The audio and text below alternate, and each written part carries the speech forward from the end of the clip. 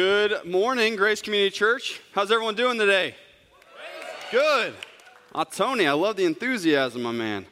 It's good to be with you guys. I'm Pastor TANNAN. For those of you that don't know, I am the very tall children's pastor that works with our elementary students here at Grace. And so it is good to be with you guys this morning. The last 6 weeks, we have been trekking through a series called Why and What We Believe. And it's been an incredible series, a foundational series for us as Christians, because as we look into our world today, there has never been a time where it has been more important for us as Christians to know why we believe what we believe and what we believe. It's so important for us to understand that in our climate, in our world today. There are so many different belief systems that are out there in our world today. There are so many oppositional beliefs that would go very much against a lot of the core doctrines that we would believe as true that we find in our Bibles. And so today,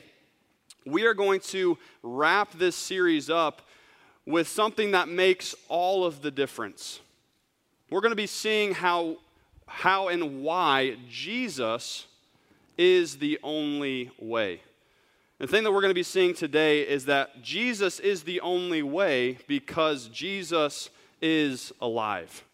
Jesus is the only way because Jesus is alive. I'm not sure about you guys, but I really love movies. I really love watching good movies, specifically superhero movies. And do I have any superhero movie fans out there? Some of you. Oh, here we go. Okay. My favorite superhero is Batman. Batman has always been my favorite superhero.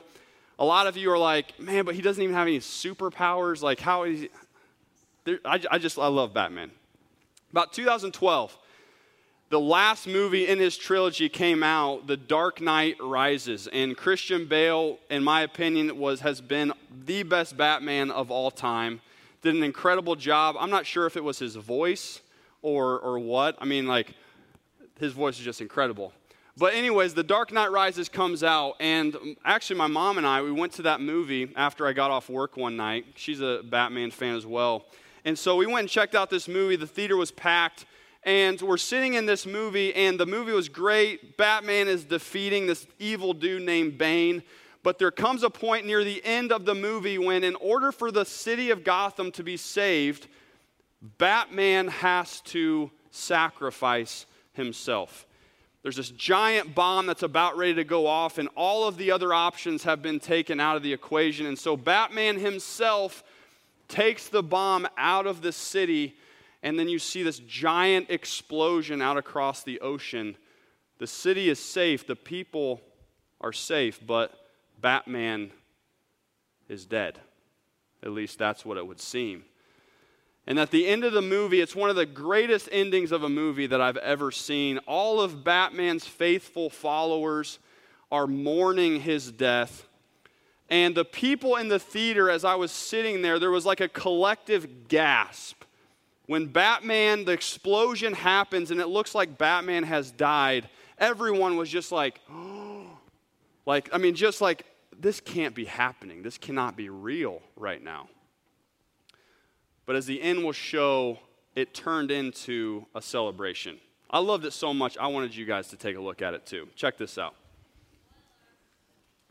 Prosperous and happy. I see that I hold a sanctuary in their hearts and in the hearts of their descendants, generations hence. It is a far better thing that I do than I have ever done. It is a far better rest that I go to than I have ever known.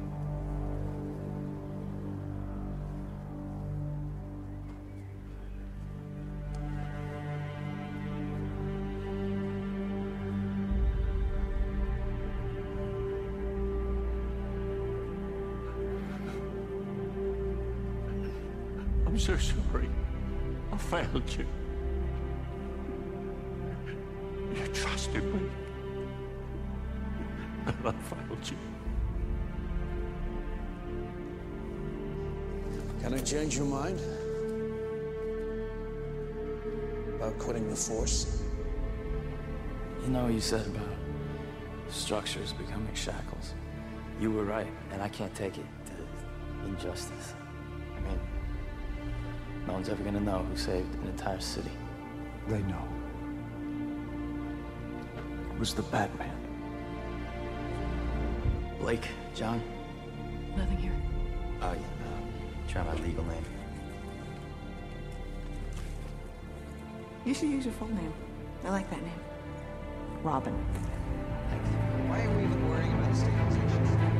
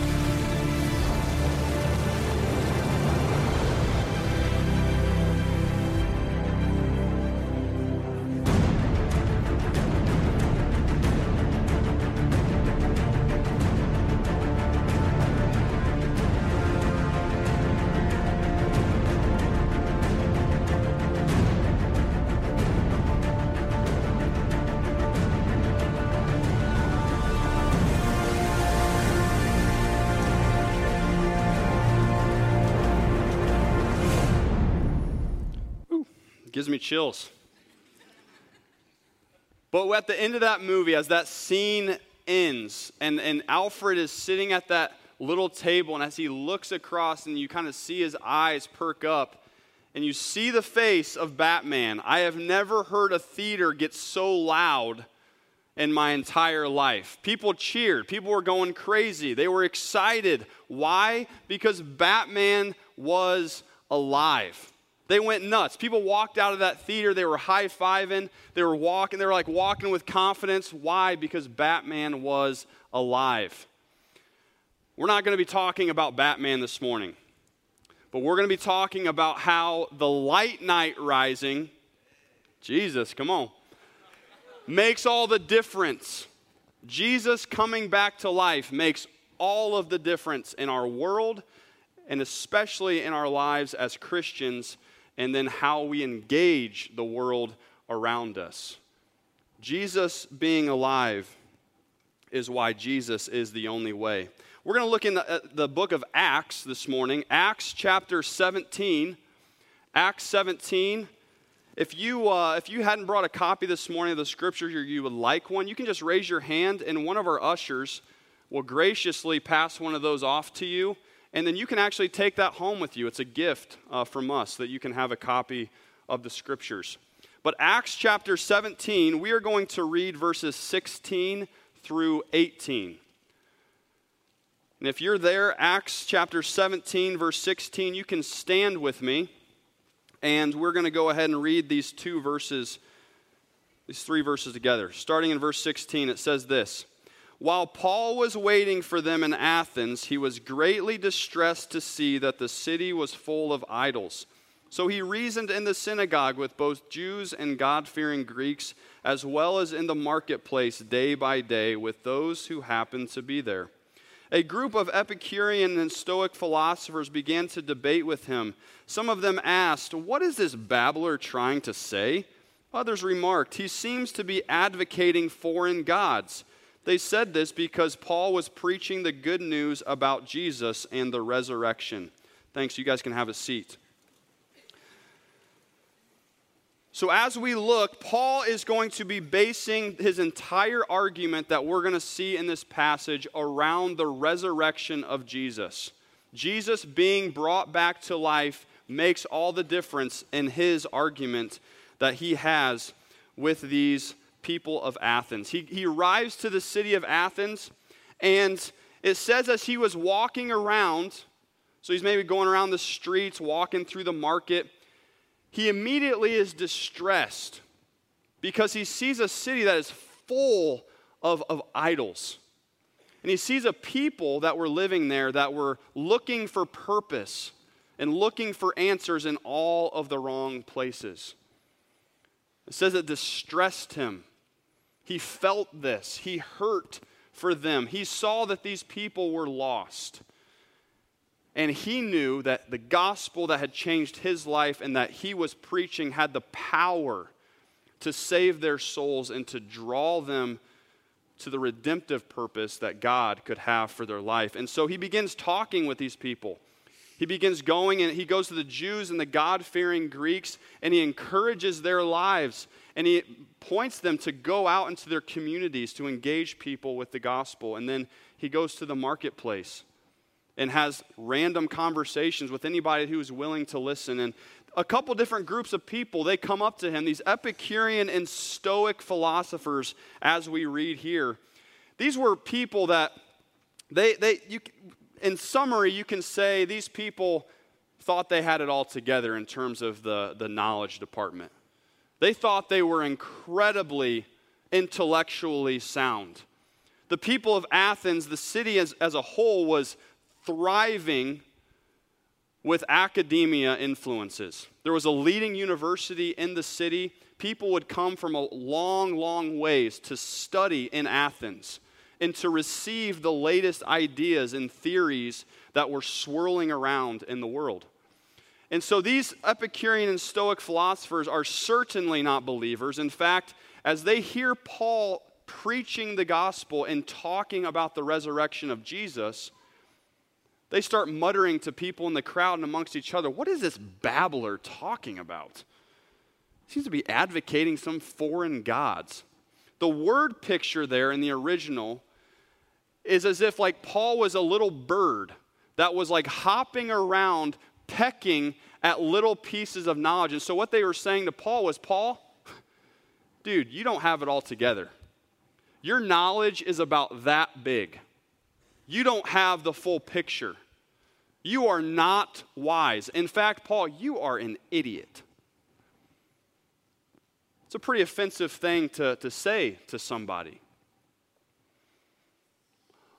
But as I got through these first couple verses, something stood out to me that's not explicitly even written in the text, but it's the action that follows that reveals to us how Paul handled this situation. Because I don't know about you, but if someone was in my face or around me as I was even just preaching the gospel and they were to say, man, you are an absolute idiot. You don't even have a clue what you're talking about. Jesus isn't real. He didn't resurrect from the dead. The gospel isn't true. This Bible, it's just a bunch of lies. My blood would kind of start to boil a little bit. Some of you could maybe put yourself in that same situation. But Paul, he goes into Athens with the desire to build bridges with these people. And Paul shares this gospel, shares about the resurrection of Jesus in such a way, even in the midst of intense opposition from these people that believed very differently than him. He preaches in such a winsome way, such a compassionate way, that there were other people around that heard what he was saying, and they said, we want to hear you talk about this stuff more. We want to hear you talk more about this gospel, about this Jesus, about this resurrection. And as I was reading through this, I was struck, even for myself, how many times have I chose to give someone that doesn't believe the same way that I do the stiff arm and say, oh, I don't really want to go into that right now, so I'm just going to kind of keep moving on. How many times have we kind of closed ourselves off from people that oppose us or have different beliefs than us. I think if we're honest, we've all done that from time to time. And Paul here, he's in the prime position to do that. These guys are ridiculing him like crazy, but he comes to them with open arms. He takes their words, and he chooses to see these people as not wolves to be kicked out. But he chooses to see these people that have very different views than him as sheep without a shepherd, as people that need the hope of Jesus. And he does it in such a way that there were people standing around that their ears were pricked. They were like, wait a second, we want to hear more about this. We want you to come back tomorrow, and we want you to share more about this Jesus. We want to hear more about this resurrection. And it led him to an incredible place that we'll get to. But our current climate today, we are facing as Christians a lot of people in our world that view very differently than what we do. Currently in our world, there's around 630 million evangelical Christians that would testify that their salvation comes by faith through the grace of God by the work of Jesus Christ. Around 630 million people in our world that would testify to that truth, that would raise their hand and say, that is what I believe. That is who I live my life for and why I live my life. It's because of Jesus. It's because of his work and his forgiveness in my life. Now, there's over 6 billion people in our world currently. So that means that there are over 5 billion people in our world that would view differently than what we believe, that Jesus is the only way to salvation. There are religions that you've heard of, such as Islam, Buddhism, Hinduism, Judaism, Baha'ism. And there are thousands of different sects and cults that stem off of all of these mainline religions. There are different cults and sects that branch off of Christianity as well, such as Mormonism, Jehovah's Witnesses, and even Seventh-day Adventists, just to name a few. If we were to go into every single one of these belief systems, we would be here for years. And I know that you guys have lunch to get to. But the one thing that all of these have in common, all of these religions, all of these belief systems have in common, resides in the fact that in order to reach salvation, in order to reach that stage of enlightenment, as some would say in certain religions, our work is what ultimately matters.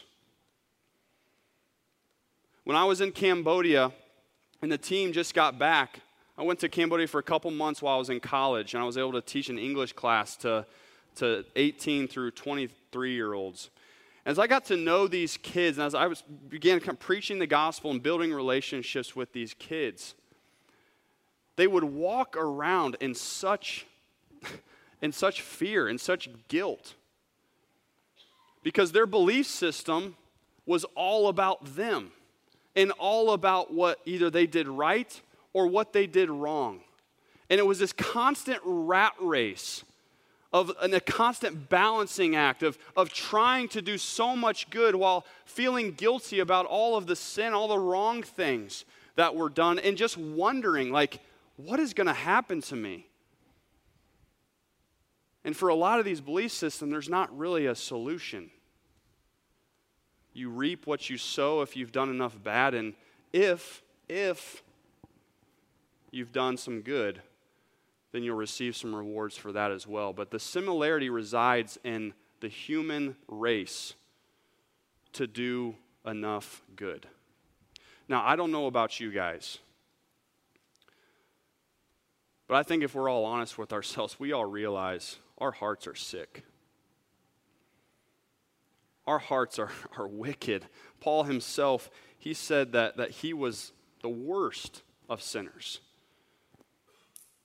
But that's the beauty of the gospel, is that God sees all of that wickedness in every single one of our hearts. He looked into it.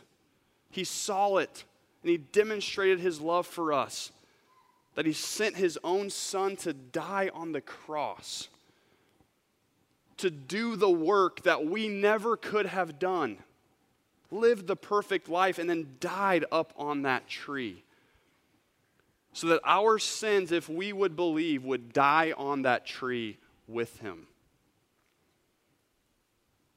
There are some religions like Islam that would say that Jesus didn't even die. He was ascended into heaven before he was even crucified. Many scholars, leading critics of Christianity, based on the historical documents, would all agree and testify that Jesus did indeed die on a cross. No one is going to argue that in the mainline critic world to this day. The question, and the thing that we are building our argument on today, is that Jesus is the only way because he is alive today.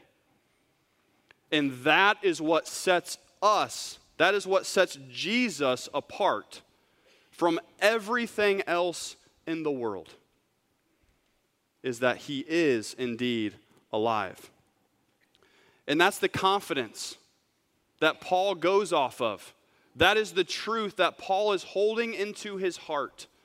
And that is the avenue, that's the means by which he has these conversations with these people who are in direct opposition to him.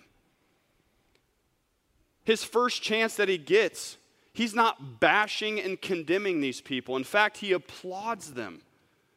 Surprisingly enough, he says in verse 22, Paul went to this place called the Areopagus. Paul then stood up in the meeting of the Areopagus and said, "People of Athens, I see that in every way you are very religious. For as I walked around and looked carefully at your objects of worship, I even found an altar with this inscription, 'To an unknown God.' So you are ignorant of the very thing that you worship, and this is what I am going to proclaim to you." It's fascinating because Paul takes all of that confidence. He knows that Jesus is alive. He knows what his gospel is all about. He knows that his gospel is the power of God to save. He knows that God is the creator of heaven and earth, and that he is the one true God, and that he knows that when the gospel is preached, that God's Holy Spirit will be working and will be pricking. Paul just realizes, I'm the faithful messenger that gets to speak it. And then I get to sit back and see what God does. And so he takes that confidence and it's turned into kindness. It's turned into compassion. Because he says, listen, I've been walking your streets for the last few days, and man, I got to tell you, you are very religious people. Like, I applaud you for that. And as I was walking around, I saw this one particular altar that you have been worshiping at, and I realized it was to the unknown God. Well, let me just explain to you how you haven't gone far enough. You are ignorant of the one true God, but let me explain to you who he is. Because Paul went into Athens striving to build bridges, instead of at the first chance he got to break the bridge, because he was compassionate, because he was winsome, he was invited into one of the most prestigious gatherings of thinkers in that entire area. They were like, listen, we want to hear you more. You seem like a pretty cool guy. We want to hear this gospel that you're preaching. We want to hear about this Jesus. We want to hear about this resurrection. And here he is before this incredible audience of influencers, speaking the gospel, preaching Christ crucified and the resurrection. He goes on to talk about who this Jesus is, who this God is, that he is the creator of all. Paul doesn't take offense at the ridiculers. He doesn't take offense to what they're saying to him because his confidence, it's not in himself. His identity is not in himself. His identity is rooted in Jesus. And because of that, that gives him all the confidence in the world. and he gladly opens his arms to all of these people who are fielding all of these different belief systems. I read a book this week called The Unexpected Journey. It's a fascinating book. It's by a guy by the name of Tom Rainier. And Tom Rainier, he goes around to different people all across the country in this book, and he simply has conversations with people who converted to Jesus from other belief systems. And so in this book, he has a testimony of an agnostic person choosing to believe in Jesus. There's a testimony of an atheist person who chose to believe in Jesus. There's a former Buddhist, a former Mormon, and a former Jehovah's Witnesses. There's many more, but it is a fascinating read. And as I was reading this today, this week, one of these stories really captured my heart, because as I was looking through this entire book, in terms of how we as Christians interact with non-believers, people that don't believe what we believe, there was one crucial trend. A lot of these people, that came from former belief systems, they all said that Christians were often very quick to point out how they were wrong. We're very quick to point the finger. We're very quick to want to get into arguments about doctrine and the Bible, which there is a place for sound debate and sound argument. We need to know our Bibles. Sadly, a lot of these people also testified that they could walk circles around most Christians because of their lack of biblical knowledge. But this one particular guy named Paul, he was a former Jehovah's Witness. He was one of the leading elders within his region. And there were some conflicts that arose between him and some of the other elders within this church. And there was some very tight tension. This man named Paul, his daughter was sick. And there was a moment, this moment that I'm going to read to you now, was the moment that pricked his heart, that led him to go down the street to the local Baptist church where he was converted to Jesus Christ. This is that testimony. Sometime later, Paul heard a knock on his door at home. The woman standing at the door said, "I'm your neighbor. I heard you had a sick child. I wanted to make you a meal." Paul recalls that moment. She had a pan of chicken. I just looked at her and couldn't believe what she was saying and doing. The witnesses who were supposed to be my family were treating us like scum. And here was this woman who didn't even know us, showing love and concern. I had never experienced anything like this before. I had never seen this type of love before. Paul reflected, I had argued hundreds of times with Christians and pastors. I hardly ever lost an argument. I could tie Christians in knots as I argued around the concept of the Trinity, the celebration of Christmas, and serving in the military. But when that woman came to my home, I could not proof text against Christian love. Short time later, as I said, he walked down the street and had a conversation with a local pastor, and he was converted to Jesus Christ. He's one of the leading elders in his local Baptist church now.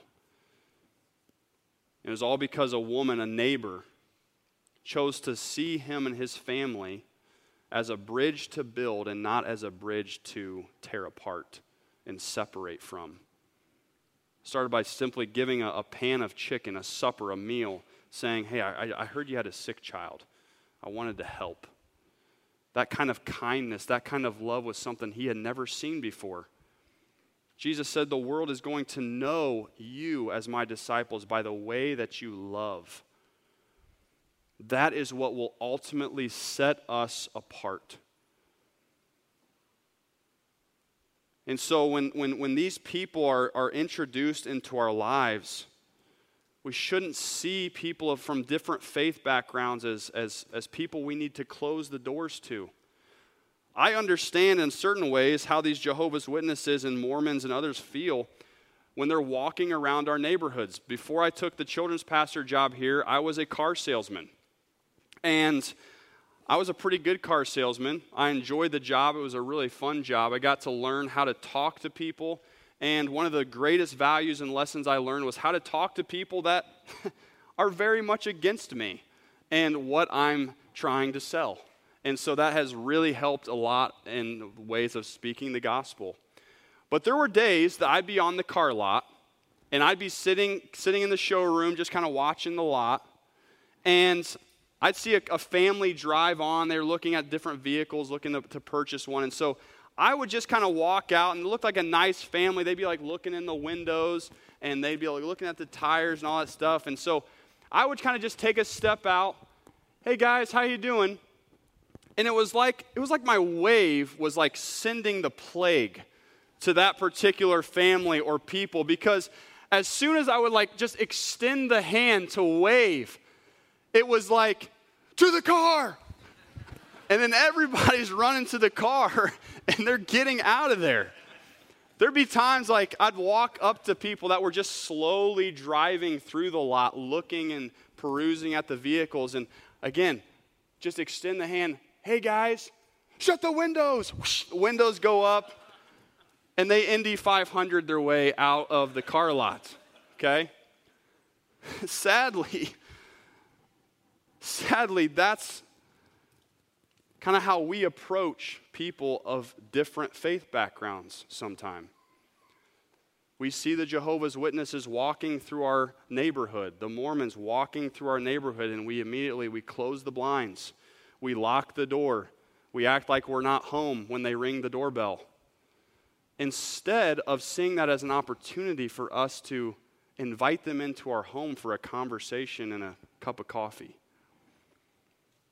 Paul, in this example, was into building bridges with these people. That's what he was about. He was doing everything in his power to build those bridges because he knew that if he could keep building the bridge, that he was going to be able to keep sharing the gospel. Now, don't get me wrong, there is a time and place. If we're sitting across from someone that has a contrary belief system and all they want to do is argue and argue and argue, there is a time and place for us to shake hands and say, you know what, we can agree to disagree. But far too often I feel like we go there before anything else, before we've even had a chance to really build a relationship or to get to know them and their story and why and how they ended up believing what they do. And so Paul is giving us an example that is he's calling us, that Jesus is calling us to live by. Because when we build the bridge, it gives us the opportunity to share because we have the greatest message to share. There is no truth like this. This is the truth that sets the standard for everything in this world. Because Jesus came and died and because he rose again from the dead, it makes all of the difference. That is why Jesus Christ is the only way, because he came back to life. Well, how do we know? Why can we believe that? We talked about this actually last fall with our kids. We went through these 3 different pieces of historical evidence that prove to us why Jesus, in fact, is alive, why he is resurrected from the dead. Because as I said, leading critical scholars of Christianity will not refute the statement that Jesus died on the cross. That is true. Everyone will agree with you on that. But there will be people that will debate whether or not he came back to life. And so we have to understand for ourselves as Christians, how can we know that Jesus came back to life? First piece of evidence that I would go to, it seems very simple and obvious, but there was an empty tomb. When Jesus was killed on the cross, nobody wanted him dead more than the Jewish leaders that were in charge at the time. Jesus had come into their world and he had flipped Judaism on its head and threatened their very existence as religious leaders of Judaism. Completely was dismantling their belief structure and their way of life. And so they wanted him dead faster than they could blink. And when he died, they put him in a tomb, and nobody wanted him in a tomb dead forever more than the Jewish leaders. They put 2 Roman guards to guard the entrance of the tomb. Now, the Roman guards, these dudes were elite. They were Navy SEALs. You did not just become a Roman soldier off the street. Years of training. Picture 2 Navy SEALs standing in front of that tomb. These were tough dudes, and if they were to abandon their post, the consequence was always death. There's historical documents that read that Roman soldiers that had abandoned their post were commonly dragged through the streets until they were dead. That was the consequence of abandoning your post. You never, ever abandoned your post. These Roman soldiers, they would have faced an army, and they would have died trying to stop a mob of people who were trying to get to Jesus' body for some reason. But these Roman soldiers saw something different. They saw something supernatural occur that caused these 2 elite Navy SEAL type dudes to run for their lives in fear. Nobody wanted Jesus' body out in the open. The Jewish leaders, as soon as because what people will say, well, people just came in, they moved his body. They went in, they opened the door, they paid off the guards, and then they went and they moved the body somewhere else. The Jewish leaders did not want even a rumor. They did not even want there to be any slightest room that Jesus' body was actually alive. They would have crushed that notion immediately. They would have put all of their resources into finding this body and punishing whoever was involved in kidnapping it. But they could not find the body. Why? Because Jesus was alive. Second, after Jesus came back to life, 1 Corinthians 15, Paul says that Jesus appeared to over 500 people. 500 people at once after he appeared to the disciples. And so there were many, many people that saw the physical risen Jesus Christ in the flesh. Now, psychologists will tell you that hallucinations, they cannot happen with things that you have no prior background with.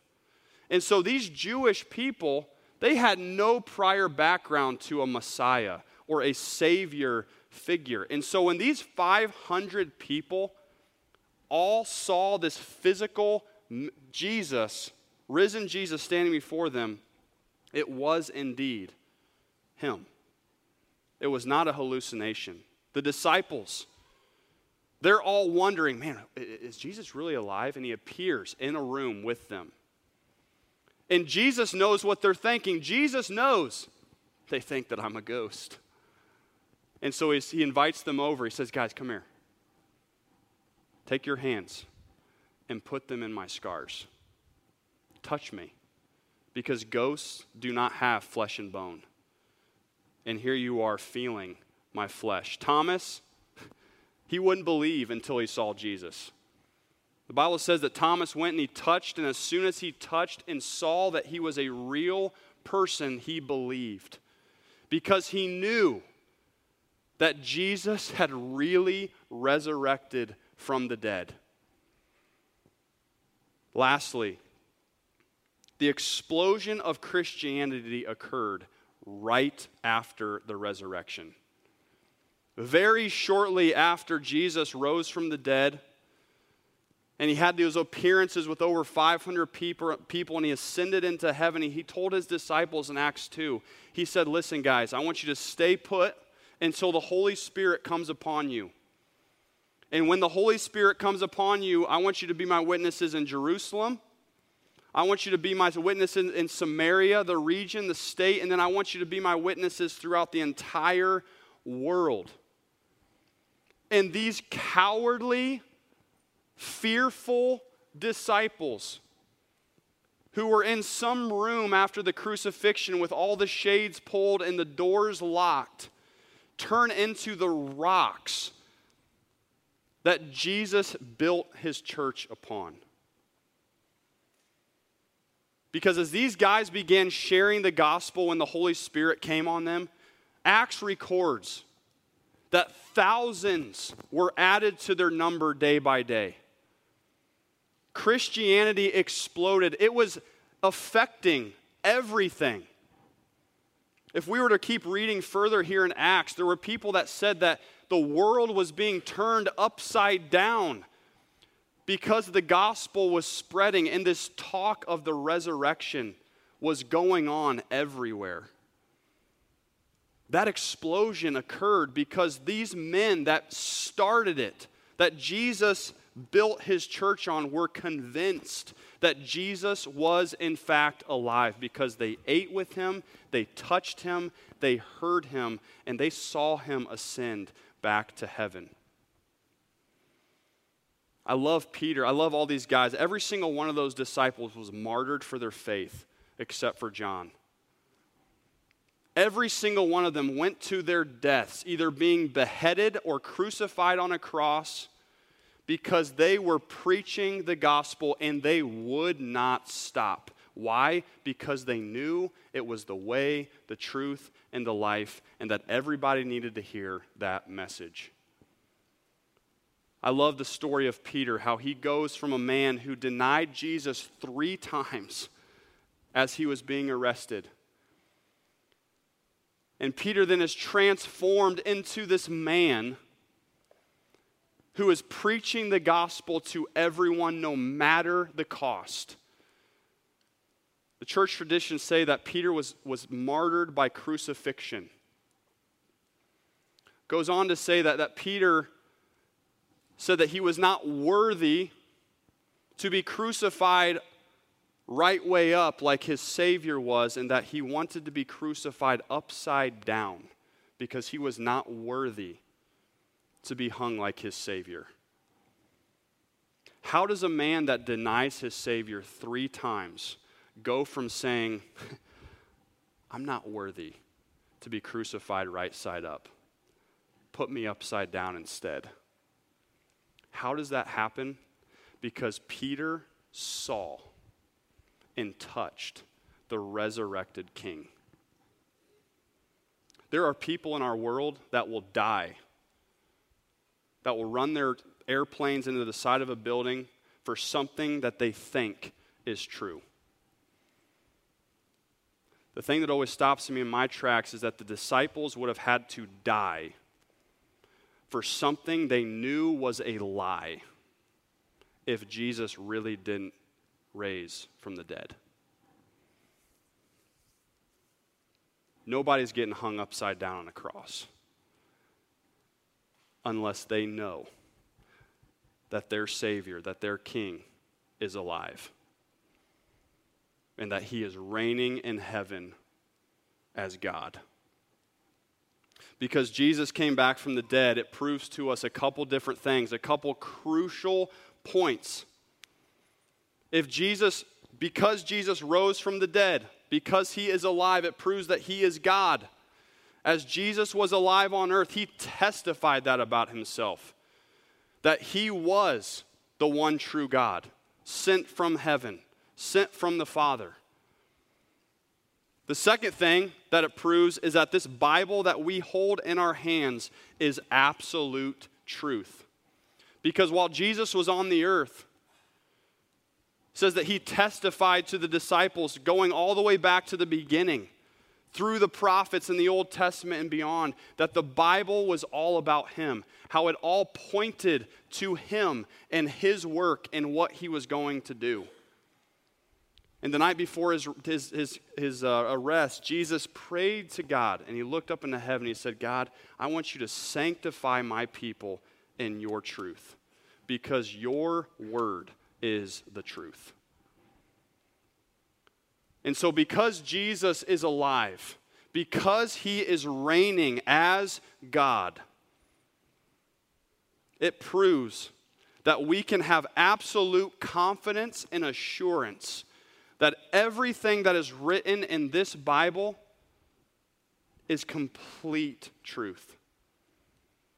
And when Jesus speaks those words, I am the way, the truth, and the life, and nobody comes to the Father except through my work. He speaks not just as a good man or a good teacher. He speaks as the one true God. And he speaks with absolute authority that no one can question. He speaks with the kind of authority that we will see one day when every knee will bow on earth, under the earth, in heaven and below. Everybody will bow their knee to Jesus because of the authority he has, because he is alive, because he really resurrected from the dead. And because he really resurrected from the dead, that makes all the difference and gives all of us sitting here a complete confidence as we go out into our world, as we look and have conversations with people of different faith backgrounds, of different belief systems. We don't have to be threatened. We don't have to feel fearful. We don't have to run into defense mode and shut the shutters and lock the doors. Because we know that Jesus is alive, we can have loving, compassionate, kind confidence as we enter into conversation with people that believe very differently than us. So often, we want to point the finger and we want to make statements. Well, something that I've picked out of this text is that in the face of opposition or debate, showing compassion to people will bear more fruit than anything else.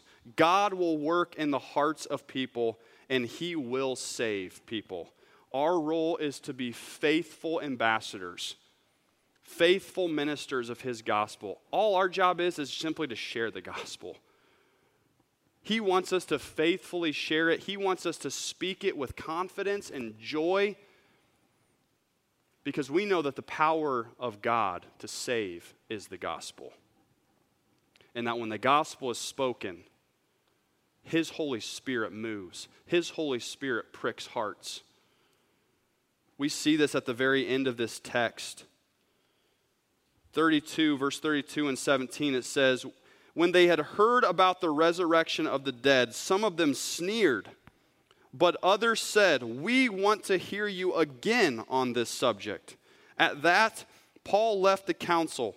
Some of the people became followers of Paul and believed.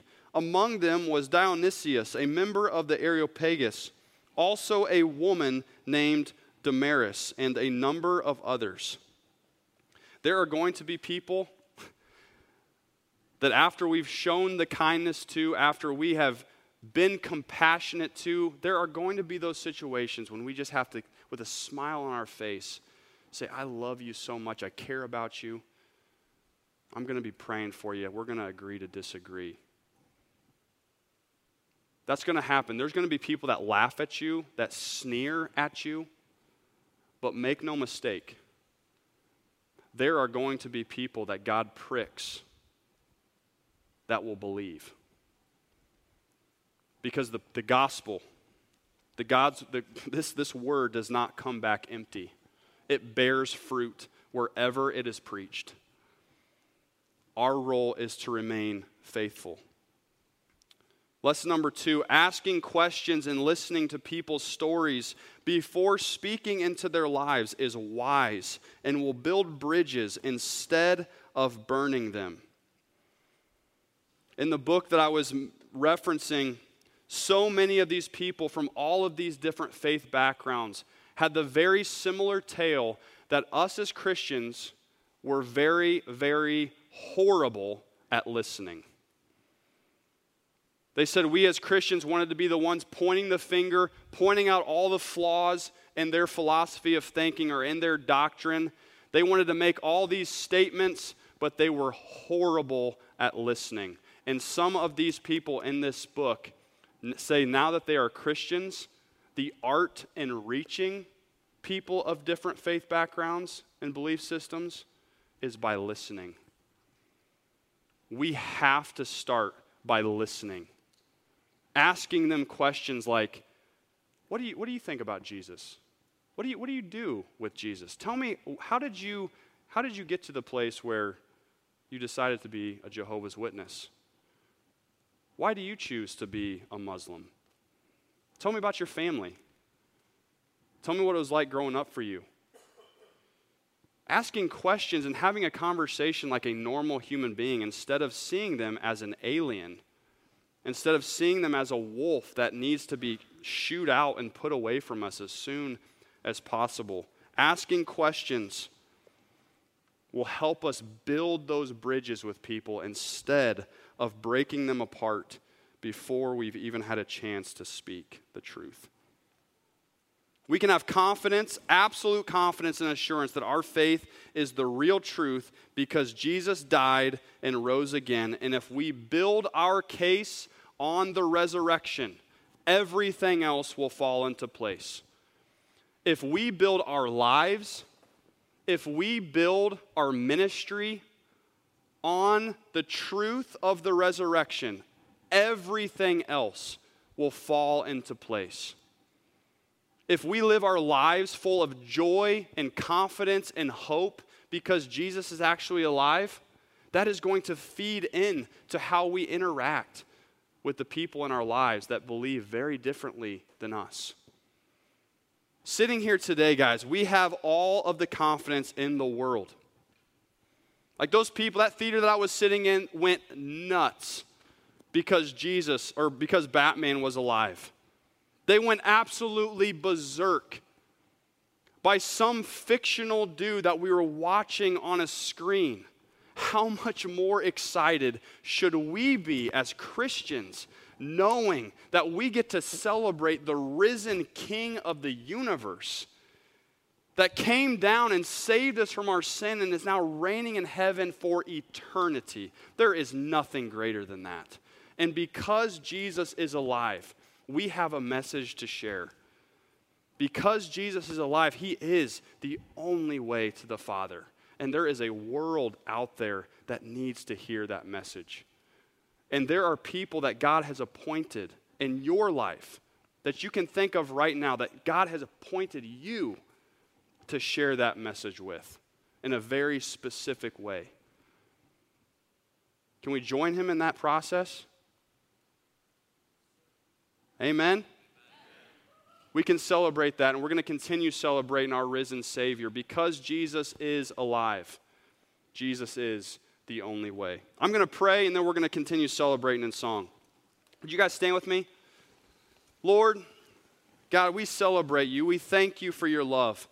You are so good, and because you came back to life, Jesus, you conquered death. You gave us the opportunity to have a relationship with you if we would simply believe that you are the Lord and Savior of our lives. We love you.